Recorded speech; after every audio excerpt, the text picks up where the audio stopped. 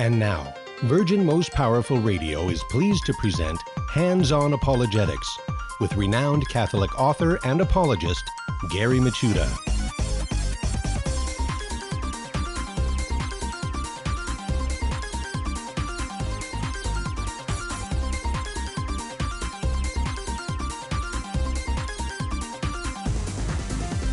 And welcome everybody to Hands-On Apologetics. You have entered into Virgin Most Powerful's Apologetics Dojo. Hey, it's great to be with you. Can you believe it? It is the end of the broadcast week already. And boy, it just seemed like we just started the week. It's just time flies so quick now. Of course, when you're having fun, when you're doing apologetics, when you're defending the faith, like I said, there's nothing more exciting than doing that, learning more about God, and therefore giving more reasons for us to love God. Time flies. Time flies, folks. So we need to use every second we have to our, fully for the Lord. Let's put it that way. And that's what we're going to do today. We're going to finish off the week strong. Had a fantastic week in our dojo. We're going to have Bryan Topham come up on the other side of the break. And Bryan, we're going to be talking about church authority. Now, as you know, Bryan Topham is a convert from Church of Christ, which means that Church of Christ is very, very interesting. It's a Reconstruction period church where basically they felt the scandal of the divisions within Protestantism. And so Stone Campbell movement decided to reconstruct Christianity from the pages of the New Testament. And it's a very interesting project that they thought would unify Christianity together under the Bible, because everybody, all the Protestant denominations, would look at the sheer biblical clarity of the Church of Christ and see its purity and come streaming in, and everybody would be part of one church yet again. However, all it did was form another denomination. But, at the heart of it is the question of authority. Is the Scriptures our final authority? Is it a blueprint, as it will, like the Reconstructionists believed, for reconstructing and rebuilding the church in its pristine purity as it was seen in the first century? Well, as you can imagine, that's a very big issue, especially for those type of Protestants that follow Sola Scriptura, especially Church of Christ. So that's what we're going to talk about. We're going to talk about church authority. And by the way, Church of Christ does have a kind of idea of church authority that's a little different than other denominations. So I'm sure we're going to explore that and many, many other things. So that's going to be a fascinating conversation with Bryan Topham. That's coming up on the other side of the break. On this side of the break, we're going to do what we always do. We're going to sharpen our critical thinking skills with the Finding the Fallacy segment. But as you know, here on the show, every Friday, we switch things up. We do CrossFit training here. And so instead of looking at an informal fallacy, we're going to look at a propaganda technique. Today's propaganda technique is agenda setting. And we're also going to meet an early church father. And if you are a veteran to the show, you've been listening to it for a little while, you already know quite a few early church fathers, their basic background and important writings, and which is awesome. It's a very important tool for defending the faith. Today's early church father, by the way, is incredibly important and very influential for many non-Catholics coming into the church. It is Saint Irenaeus of Lyons. Saint Irenaeus of Lyons. Very, very important witness to the early church. And so we got a huge program set before us. But before we do that and get to the festivities, I want to welcome all of you to the show. So welcome aboard, all of you listening on radio around the country. Also, all of you watching live stream, how you doing? And lest I forget, you podcast people, it's great having you on board. Thank you for watching and listening. And as I always say, you know what? VirginMostPowerfulRadio.org. That's the place to go. Because, especially with apologetics, it's true for all the shows here, because Virgin Most Powerful, we don't treat the audience as wimps. We give you some high-level information.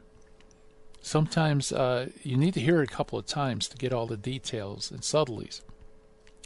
And that's why virtualmostpowerfulradio.org is so important, because maybe Bryan Topham is going to be talking about something you didn't quite follow, or maybe you mentioned something you never heard of, and you missed an important part of what he said, or who knows, maybe you just can't listen to the whole program. Well, don't worry, just go to virtualmostpowerfulradio.org, and you can click on Hands on Apologetics or any of the other shows Virtual Most Powerful produces, and boom, you got them all there in archive form. You can watch them, you can listen to them, you can download them, you can do all sorts of stuff with them. And man, it's such a powerful, powerful tool, and I'm so glad that we have that website. And so use it. You know, it's powerful, it's free, it's easy to access. Please, you know, avail yourself of all the tools that Lord gives you. Also, I want to mention the Dojo mailbox. If anybody would like to email me, the sensei, hey, I'd love to hear from you. It is questions@handsonapologetics.com. And that's the way you get hold of me. I do answer your emails. Okay, let's do our Finding the Fallacy. Like I said, it's Friday, and that means that we switch things up. And instead of looking at an informal fallacy, what we do is we look at a propaganda technique. Now, the difference between the two, let me explain. An informal fallacy is a broken argument. There's something wrong with the argument. Maybe the conclusion doesn't follow from the premises, or maybe there's some other difficulties in there. Propaganda techniques are different because they don't even make arguments. They don't give evidence.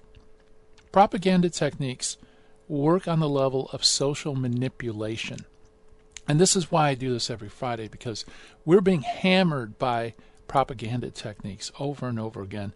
So you need to be able to identify it, because when you identify it as somebody trying it on you, the influence, the magic's gone, right? And so that's why I do this every Friday, just so you're aware of these manipulations that's out there that doesn't really fit into an informal fallacy, but nevertheless it is used a lot. And today's propaganda technique is used a lot. It is called agenda setting.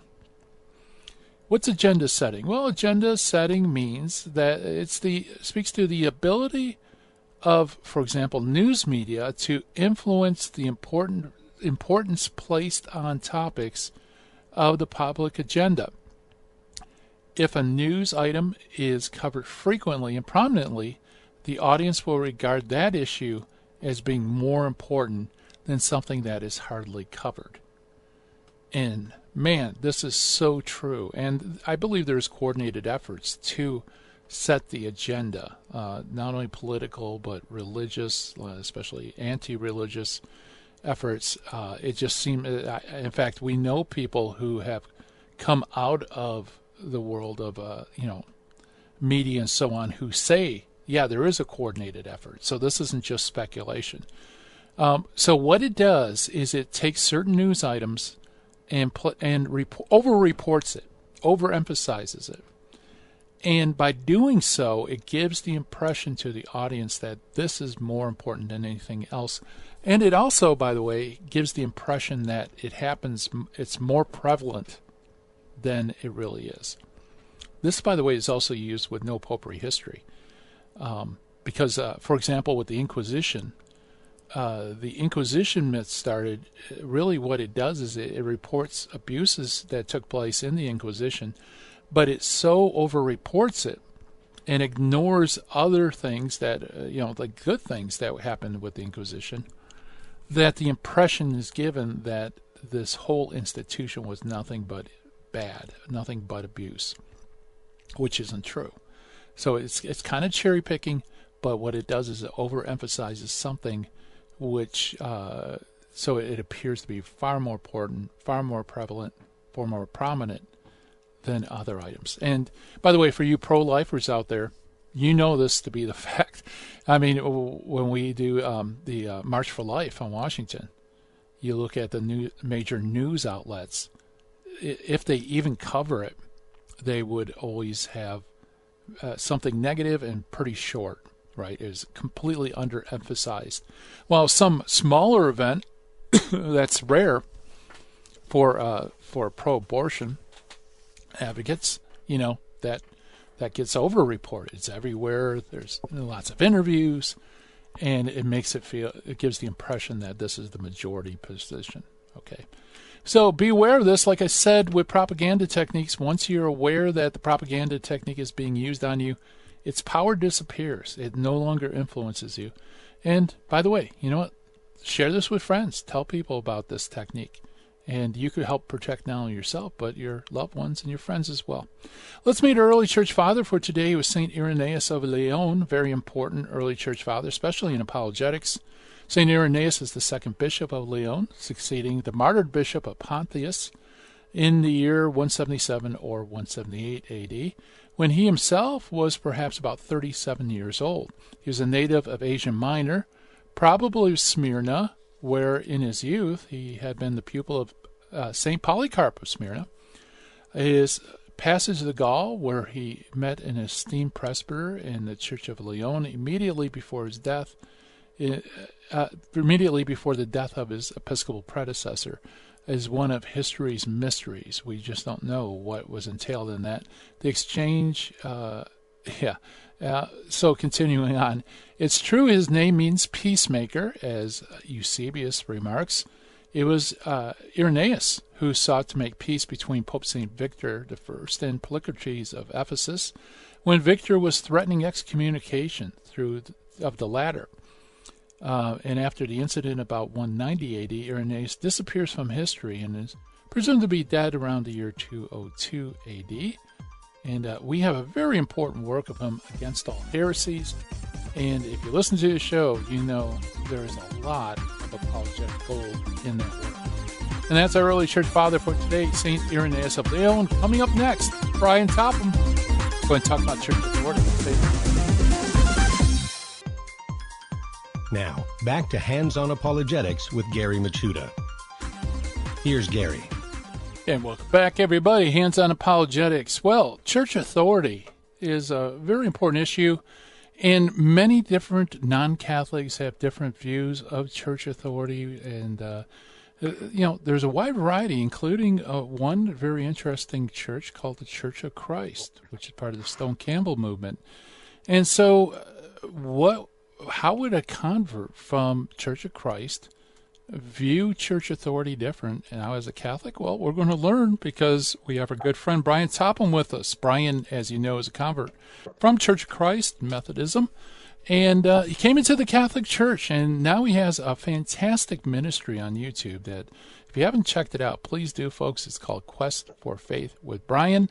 And while you're there, subscribe, like, hit the thumbs up, bell and all that stuff. Let's get other people tuned in, because he does a great job examining all sorts of things regarding the faith. And Bryan Topham, welcome to Hands-on. Thanks, Gary. Projects. I appreciate you having me on again. Yeah. It's almost as if we just talked a little while ago. Yep. Which we did. For a brief moment. For a brief moment. Yeah. It was a lot briefer than both of us thought. Yeah. Just to let all of you in, I was subbing for El Cresta. We had Bryan in for a segment. And, we're used to talking 3 segments out of 4 right on the show. And both he and I, especially me, because I'm the host, I need to keep an eye on the clock. I didn't realize how quickly it went. So it was almost like, hi, Bryan. Bye, Bryan. So it was all good. I really appreciate coming on. That was great. So yeah. It worked out. So, but so church authority, this was... This was an interesting topic for me, because I believed in zero church authority, period. Especially when you're thinking about a structure in a physical church, right? The visible church on earth, right? With Church of Christ, when I was growing up, it was essentially each church ran their own church. And they would elect elders, usually every 4 years, and I don't know where they got that number from, but if I recollect it correctly, it was about every 4 years they would elect new elders, or just say, yeah, we still want the same guys to be elders. And it'd go through a whole process, and the church would vote on them, and then those elders would be the ones making really the bigger decisions, not necessarily theological decisions. I kind of looked at them more as governing decisions, if that makes sense. Is the way I kind of felt about it growing up, and even as an adult, it wasn't necessarily they were saying, "Well, we got to believe this." It was more of how the church ran, is what what most elders in Church of Christ do. Now, the preacher does have a lot to say as far as theology, as the church goes, but it's just interesting because with no connection between different Church of Christ, when you go and church shop, it's kind of shocking sometimes because you have to go for a bit to be like, oh, nope, this church is off the rails. I need to go find another Church of Christ. And that would happen pretty regularly when you have to go church shopping in that manner. Yeah, so Church of Christ believes that there is one visible church, right? So that's very different from Protestantism. Yet you have this autonomy that you have to church shop. That's an interesting. Yeah, it doesn't work. How do you put those two together? It doesn't work, and especially with they even I've seen Church of Christ churches say the first century church, like a little plaque outside their church saying that, because they do believe that they're following exactly how the first century organized church did worship service and everything, which we know, reading anything from the first century, you go, that's not how it worked. But yeah, it's kind of interesting because they do believe they don't believe they're a new church. They believe they are the first church, that they just refound it in the 1830s, which is massively problematic. We can dive in. That's another topic. I think we've hit on that before. But it does bring this thing up with authority, because it depends on what church you can go to. They might be okay with one thing, and then you go somewhere else, and they're not okay with it. And I think it just breeds division. Eventually, is what you end up happening. Yeah. Very interesting. And again, that's really striking because the original Stone Campbell movement was an idea of unifying Christians together, right? That everyone would see the biblical clarity of the Church of Christ, and all denominations would be abandoned, and people would come into the one denomination. Yep. Instead, it just became another denomination. Maybe the one universal Catholic denomination. But right. So for me, when we started looking into the Catholic Church, this was something I was definitely concerned about. It was I had to really work through it, and once I started trying to really find, like, okay, what was the church in the first century? What did it look like? And being a good old Church of Christ Bible thumping raised kid, the first place I looked for was Scripture, and it kind of shocked me listening to the Catholic perspective on where the church is in Scripture, because it's everywhere. It's all over the place in Matthew. It's in Acts. You see it in all the Paul's letters. You see it in James. It's just littered throughout the entire New Testament scriptures. And it's kind of just funny that, I don't know, you just kind of glance over it, or you have the weird perspective as Church of Christ or Protestant, that each of these churches they talk about, right? Like the Corinthians and the church in Rome and the church in Jerusalem were all independent and separate. But that's not what Scripture shows. And I think that was kind of, it shocks me that you can read the Bible and then pull away with that conclusion, Yeah, exactly. Yeah, especially, I'm sure you ran across passages where it talks about church leaders having authority, right? And that everyone's to follow their authority. How would that square with the Bible as your authority? Right. And I think a lot of times those verses are glossed over. Like, they're there and we believe them, but we're not really going to define what that is. And there's church authority, but it's within each independent church. And they kind of add language to it to make it fit their theology they've kind of made up by just using Scripture and not thinking about tradition and apostolic succession and all that stuff. Right. Yeah. So the plain things are the main things, but it is pretty plain but it isn't very mean, you know. Yeah. In their terminology. Yeah. So why don't you?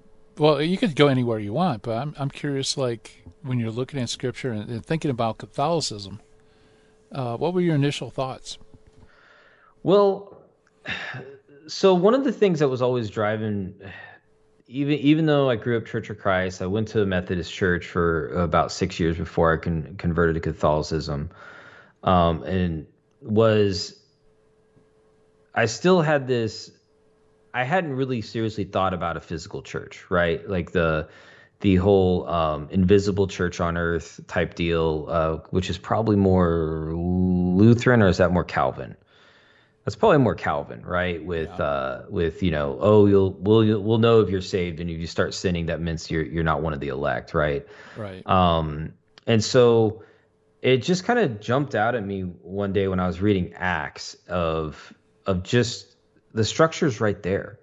And Acts chapter 1 just starts spelling out the church, and that it was a physical church, and that it was a real church, and it wasn't these independent churches. And you look at even beginning of Acts starting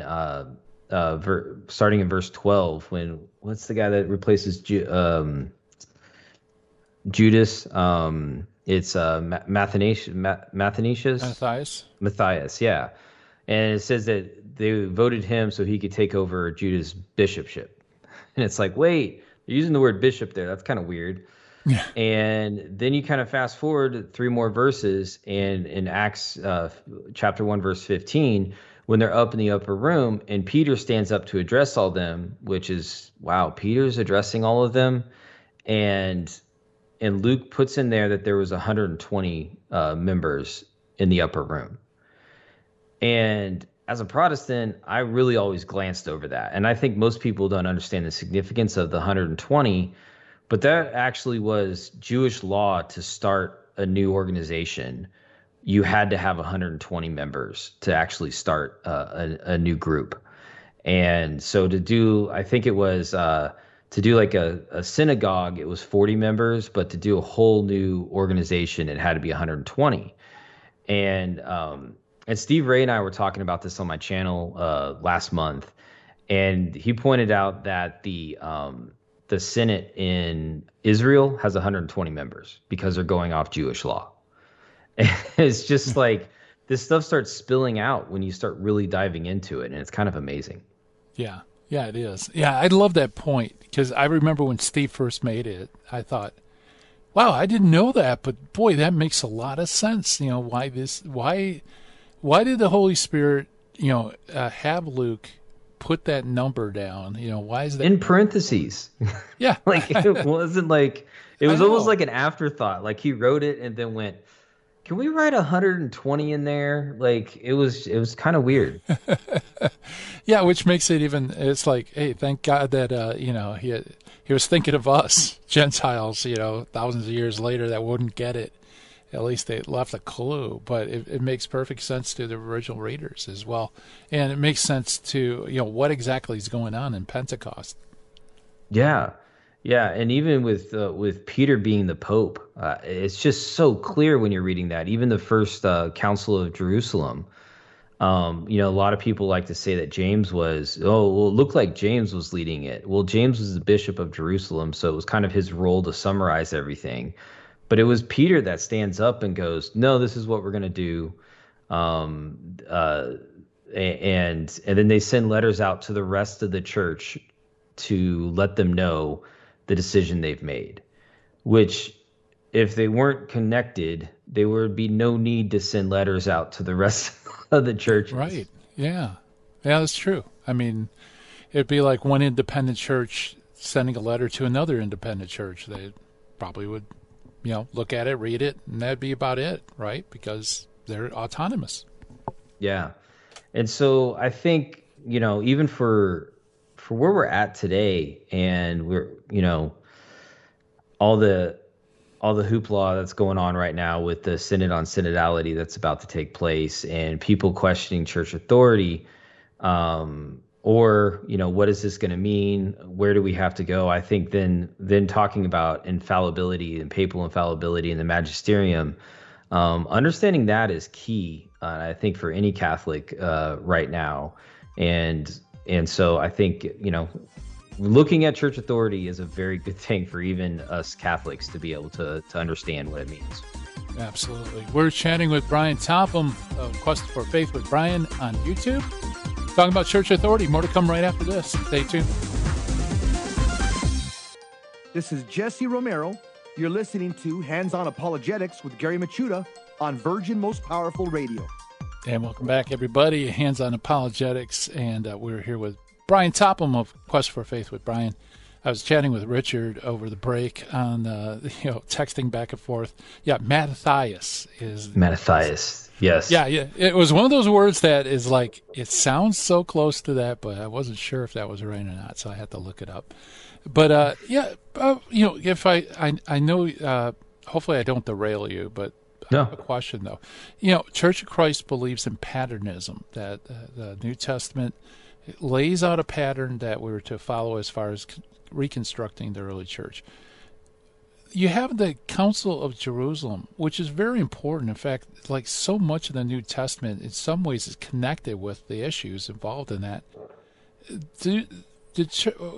How does that fit in with patternism? Did Church of Christ see church councils as a pattern? No, and I think I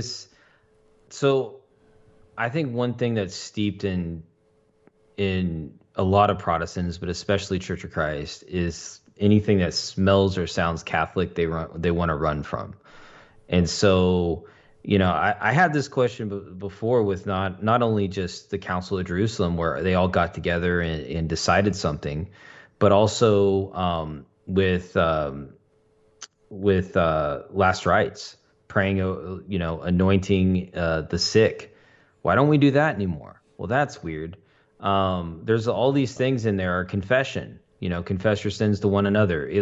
I've heard that my whole life, but I've never seen or heard of any functionality whatsoever within a Church of Christ where people are actually confessing their sins to one another. And I think, when you start looking at the bind and loosing of the church in different verses, it's like they kind of just skip over that. And it's a little troublesome, but it's kind of, don't get me wrong, if you're Church of Christ listening to this, I know there's very faithful, strong Christians in the Church of Christ, but it's kind of like they do the cafeteria Christianity thing on some of this, to say that the Bible says everything we need to know, but we're going to ignore this stuff. And I think that happens in a lot of Protestant churches, not just Church of Christ.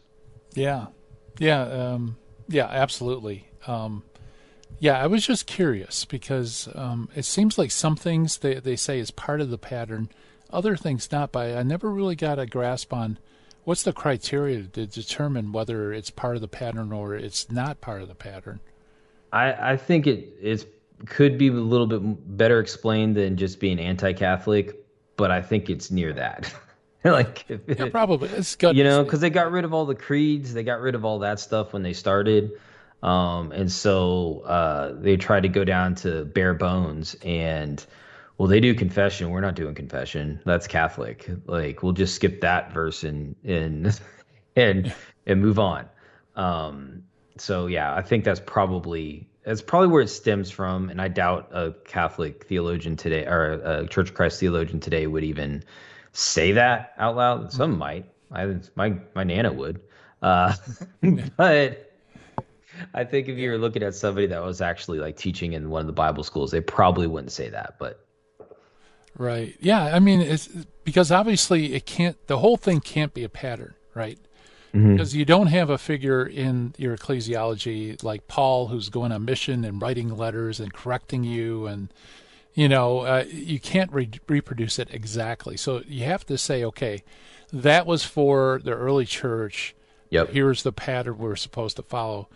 And I think they would probably say that with the Council of Jerusalem because it was the apostles. So everybody has to listen to the apostles. But now that they're gone, that authority's gone, and now it's up to each individual church. Oh.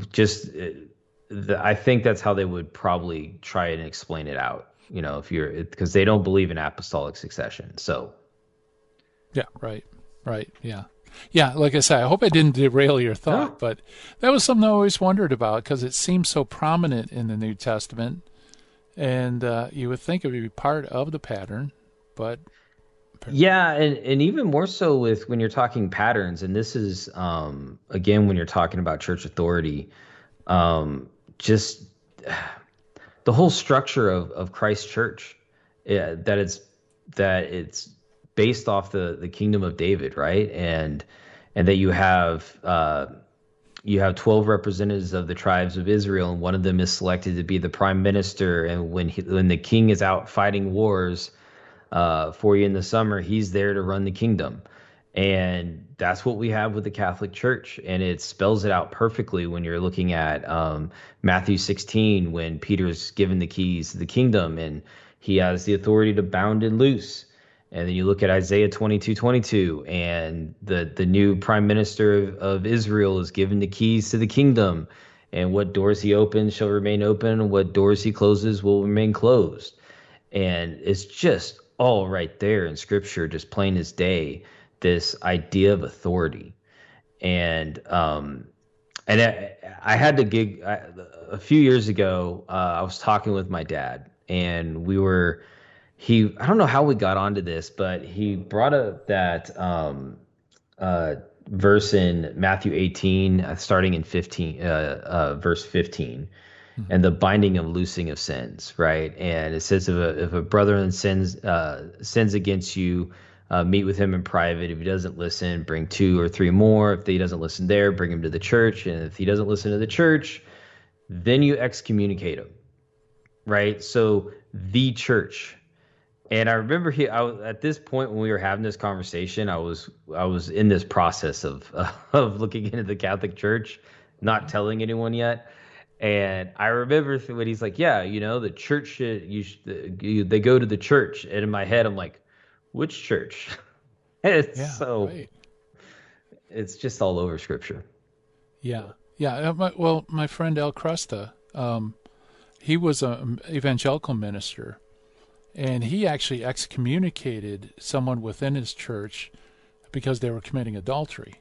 Mm-hmm. And I don't know, there was a problem with him repenting and things like that. So he said, look, until you get your act straight, you can't be in church leadership. So they leave. And he goes to another evangelical church down the road, and he's in ministry over there. Yeah. It's like, and that got the gears moving for L that, something's just not right. Why is it that, we're being biblical here, but you could just shop to whatever church will accept you and, and still follow the Bible, right? Yeah, and I've heard of that happening before, even in Church of Christ, with people being excommunicated. They wouldn't call it that, but I've heard. I never saw it in any of the congregations I went to, but I did hear of that from other Church of Christ churches where they would kick somebody out because there was an affair going on between members, and so they kicked them out because of that, or things like that. But yeah, it is problematic, to say the least, if there's no overarching authority that's governing our belief structure, that you can just hop to another church. And I think the magisterium and the infallibility of the church's teachings is just so key to our faith. And we can have our differences. We can have our quarrels. We can love the Latin Mass and not like the Novus Ordo. We can have these debates back and forth. But when you look at the teaching of the magisterium and thinking through that Christ said that he's always going to be with us and he's never going to leave the church, we can have faith in what comes out of the church in the infallible statements through the magisterium, or a possible infallible statement from the Pope. Yeah, yeah. And that's, like you said, that's why it's important for us to know all the particulars, to know what exactly is official teaching, what is not official teaching, what's binding, what's not binding. You know what I mean? And the different levels of authority, things like that, which I think most Catholics are totally unaware of. Yeah, and I kind of, for those that aren't aware of it, I want you to think about it kind of like how in America, there's things the president says that we don't have to do. And there's things that he says that we have to do because he's doing it within his authority. And it's the same thing in the church. So if the Pope comes out and says, I don't think any Catholic should vote for X candidate, whatever that is, he's not using his authority as his proper authority in that. We don't have to listen to that. But if he comes out and he's teaching ex cathedra, isn't that what the phrase is? Yeah, ex cathedra, and speaking from the chair of Peter, then we do have to listen. But the crazy thing is that I think a lot of people don't understand with this is it can't go against any formal teachings of the church in the past. It can't change things. It can only deepen it at this point. And so the longer we go on, the less room you have to wiggle, if you look at it that way, because you really have anything that comes out, it has to line up with all the former teachings of the church that were dogmas, right? It has to line up with Scripture. It's got to line up with the New and Old Testament. It's all has to be in a line and in community with each other, and to be an infallible teaching.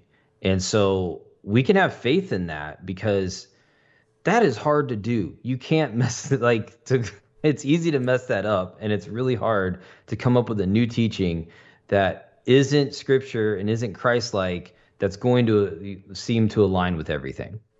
Right. Yeah, that's true. That's true.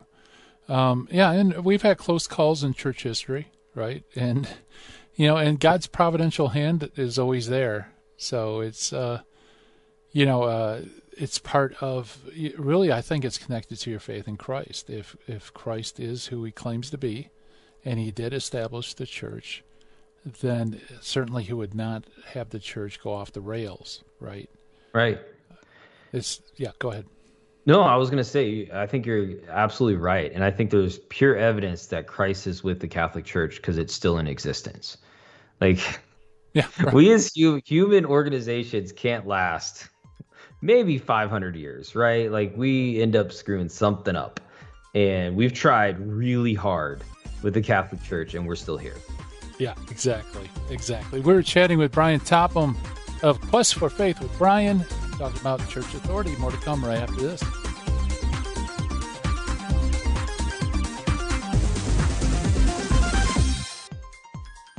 Now, back to Hands on Apologetics with Gary Machuda. Here's Gary. And welcome back, everybody. We're chatting with Bryan Topham of Quest for Faith with Bryan on YouTube. Bryan, as always, I'm going to throw you way off of where you want to go. But, I was thinking during the break, it's really important to remember that the church's infallibility is based on Christ's infallibility. And, I always think of the episode where Christ is sleeping on the cushions in the boat. And his disciples say, Lord, don't you care? We're perishing, right? We're taking on water. And, on earthly level, I totally get it, right? They're scared and they're going to die. And Jesus is asleep in the boat. On the other hand, they should have known if Jesus really is the Son of God and the Messiah, he's not going to die in a boating accident, right? You don't have to wake him up. You're pretty safe. But, in many ways, that's kind of the situation we're in today because we have these giant waves and God's, like you said, the church is filled with corruption and yet it still survives. Yeah, and I love that. I love the apostles and their human reaction to Christ. There's so many great scriptures in there where you see them do something stupid and you're like, yeah, that'd be me. And Peter all the time with his big mouth throughout the scriptures just speaks to me. It's like, yep, that's me. But yeah, no, I think you're right. We need to have faith in Christ and faith in his church and faith in his teachings. And that, yes, we do have a church that has the weeds in the shaft, right? That we're going to have wolves in the church, and we're going to have sheep, and we're going to have all of that. But that's part of being human. And by the grace of God, he's always with us. He's always going to guide us in the right direction if we're seeking him.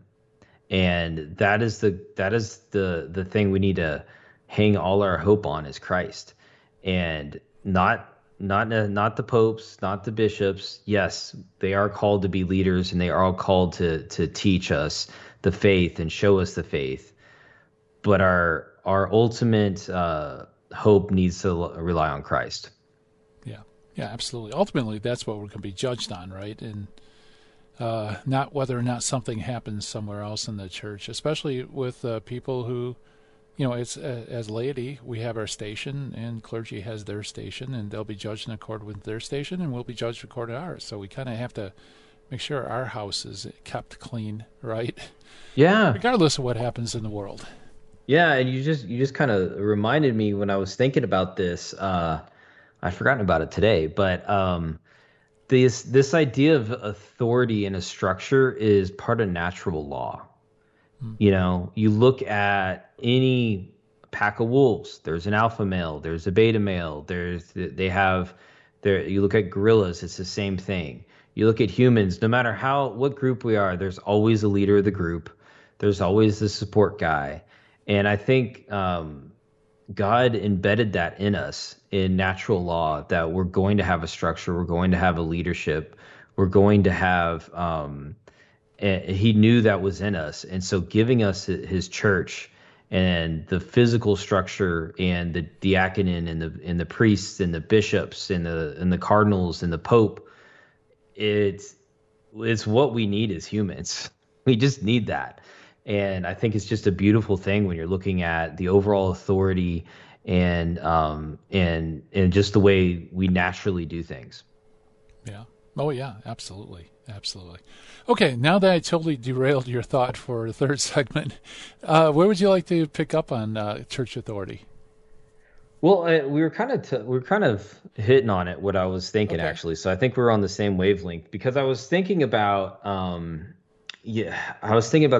synod on synodality, right? Uh-huh. And how everybody's freaking out, talking about what it might be and what are they going to try and do.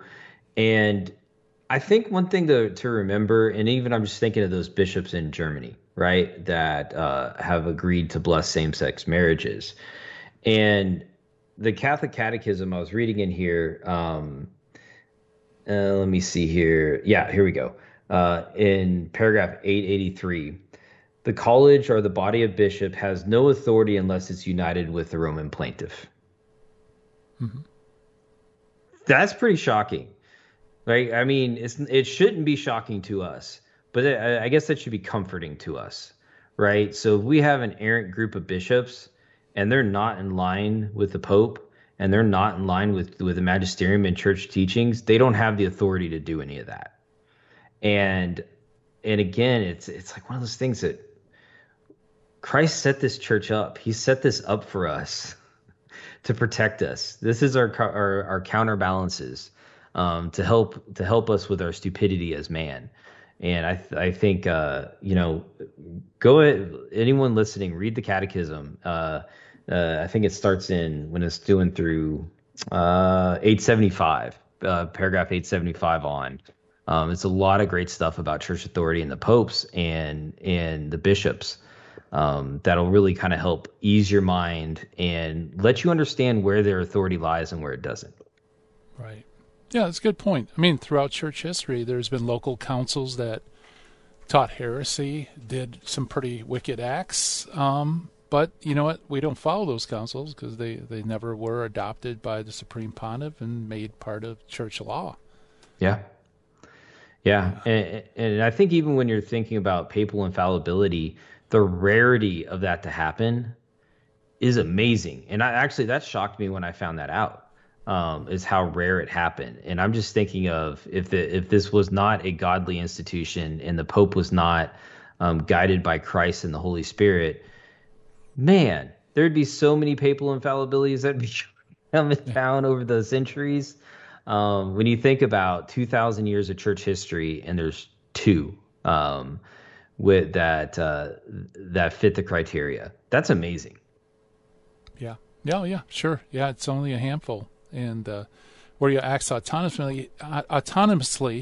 It's also a handful only in terms of, ecumenical councils, right, where the whole the bishops of the whole church meet along with the supreme pontiff and affirm something is true. That doesn't happen very often either.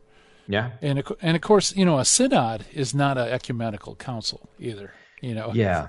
It's quite low on the totem pole, but it is important though. Yeah, it is important, and I look at this as, I agree with you. It is low in that totem pole, and it's not.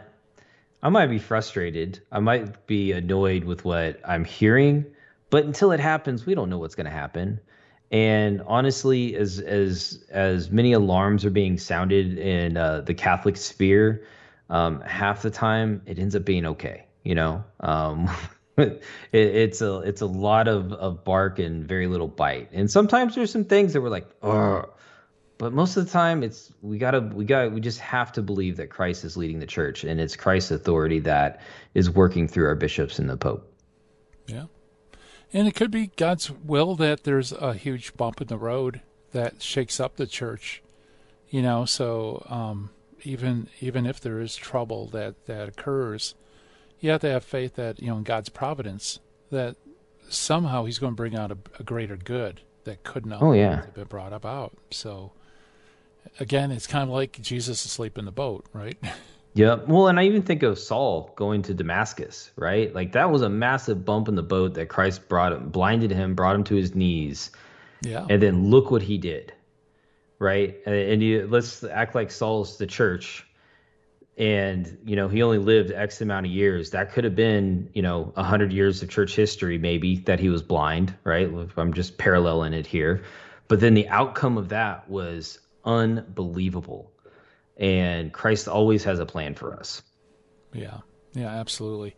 Yeah, and I encourage Catholics to learn church history because, in our minds, we think that the early church was pure and pristine and ordered, and today is a mess and it's the worst time in history. There's things in church history that make your hair stand on end. Mm-hmm. It was so bad. And I think that's comforting, that if we could survive that, we could survive anything. Oh, yeah. Yeah. So, hey, Bryan, we're coming up to the end of the show, believe it or not. And I always want to give a couple of minutes at the end for the guests to tell us what's cooking on their ministry, what's going on in their life. So tell us, what's up at Quest for Faith with Bryan? Yeah, so a few weeks ago, I think maybe I was on last time I did this, but I did an interview and published it with Steve Ray. That was really great. When he settles down again, I think he's going to come back on. We're going to have a discussion about Mary. I did interview a seminarian and just talking with him what it's like to go into seminary and what's the day-to-day life like, how do you apply, kind of all those ins and outs. And so that was a great interview. I'm working on a video on just why I picked the Catholic Church over the Orthodox Church. And again, it kind of lands with church authority, which is why I was thinking of this topic. Right. And so, yeah, just a lot of stuff going on. I think I'm lining up one or two other interviews of people that have a few other channels out there. So, yeah, it's been great. And just if personal life could slow down and I could focus on it more, I'd be pumping out a ton more videos. But, I got to go with my calling as a dad first. So Absolutely. Well, summer's coming to a close. Hopefully things will settle down a little bit more in the Topham household and you'll be able to do the great work that you're doing on YouTube. So again, what's the name of the program? Where can they get a hold of it or access it? Yeah, so just go on YouTube and Quest for Faith with Bryan is my channel. And so you can just search that in the top and I'll come up on there. And so, yeah, I think I'm over 100 videos now. So just slowly pumping them out over, it'll be 3 years will be in November that I've had my channel. So wow, just slowly growing it. That's awesome. Well, hey, it's the quality's great. And of course your insights, I love it. It's a unique perspective. And you're so good with interviewing guests too. Thank you. You interact with them very well, and it's just a great program. Plus, it's fun. like I said, there's nothing more exciting than explaining and defending the faith. So, yeah, and it was great today. I had to tell my boss I had a hard stop at 1 because I had to get on your show. So, well, hey, that's good, and you honored it too. So, yep. God for that. We appreciate it. Yeah. So, Quest for Faith with Bryan, folks. Let's go on the channel. Let's blow it up. Let's subscribe, like, tell your friends. Let's help our brother in the Lord reach more people. And so, Bryan, hey, thank you so much for coming on the show. We appreciate it. Thank you once again, Gary. I appreciate it. All right. Bryan Topham. Yeah, great discussion and great channel, too. So I'm serious about that. Check it out, folks. And coming up next, talk about great shows. We have the Terry and Jesse show coming up next. High Impact Catholic Talk. Thank you so much for listening. And God willing, we'll be back again tomorrow. Do this thing we call Hands on Apologetics. Bye-bye, everyone. Have a great weekend.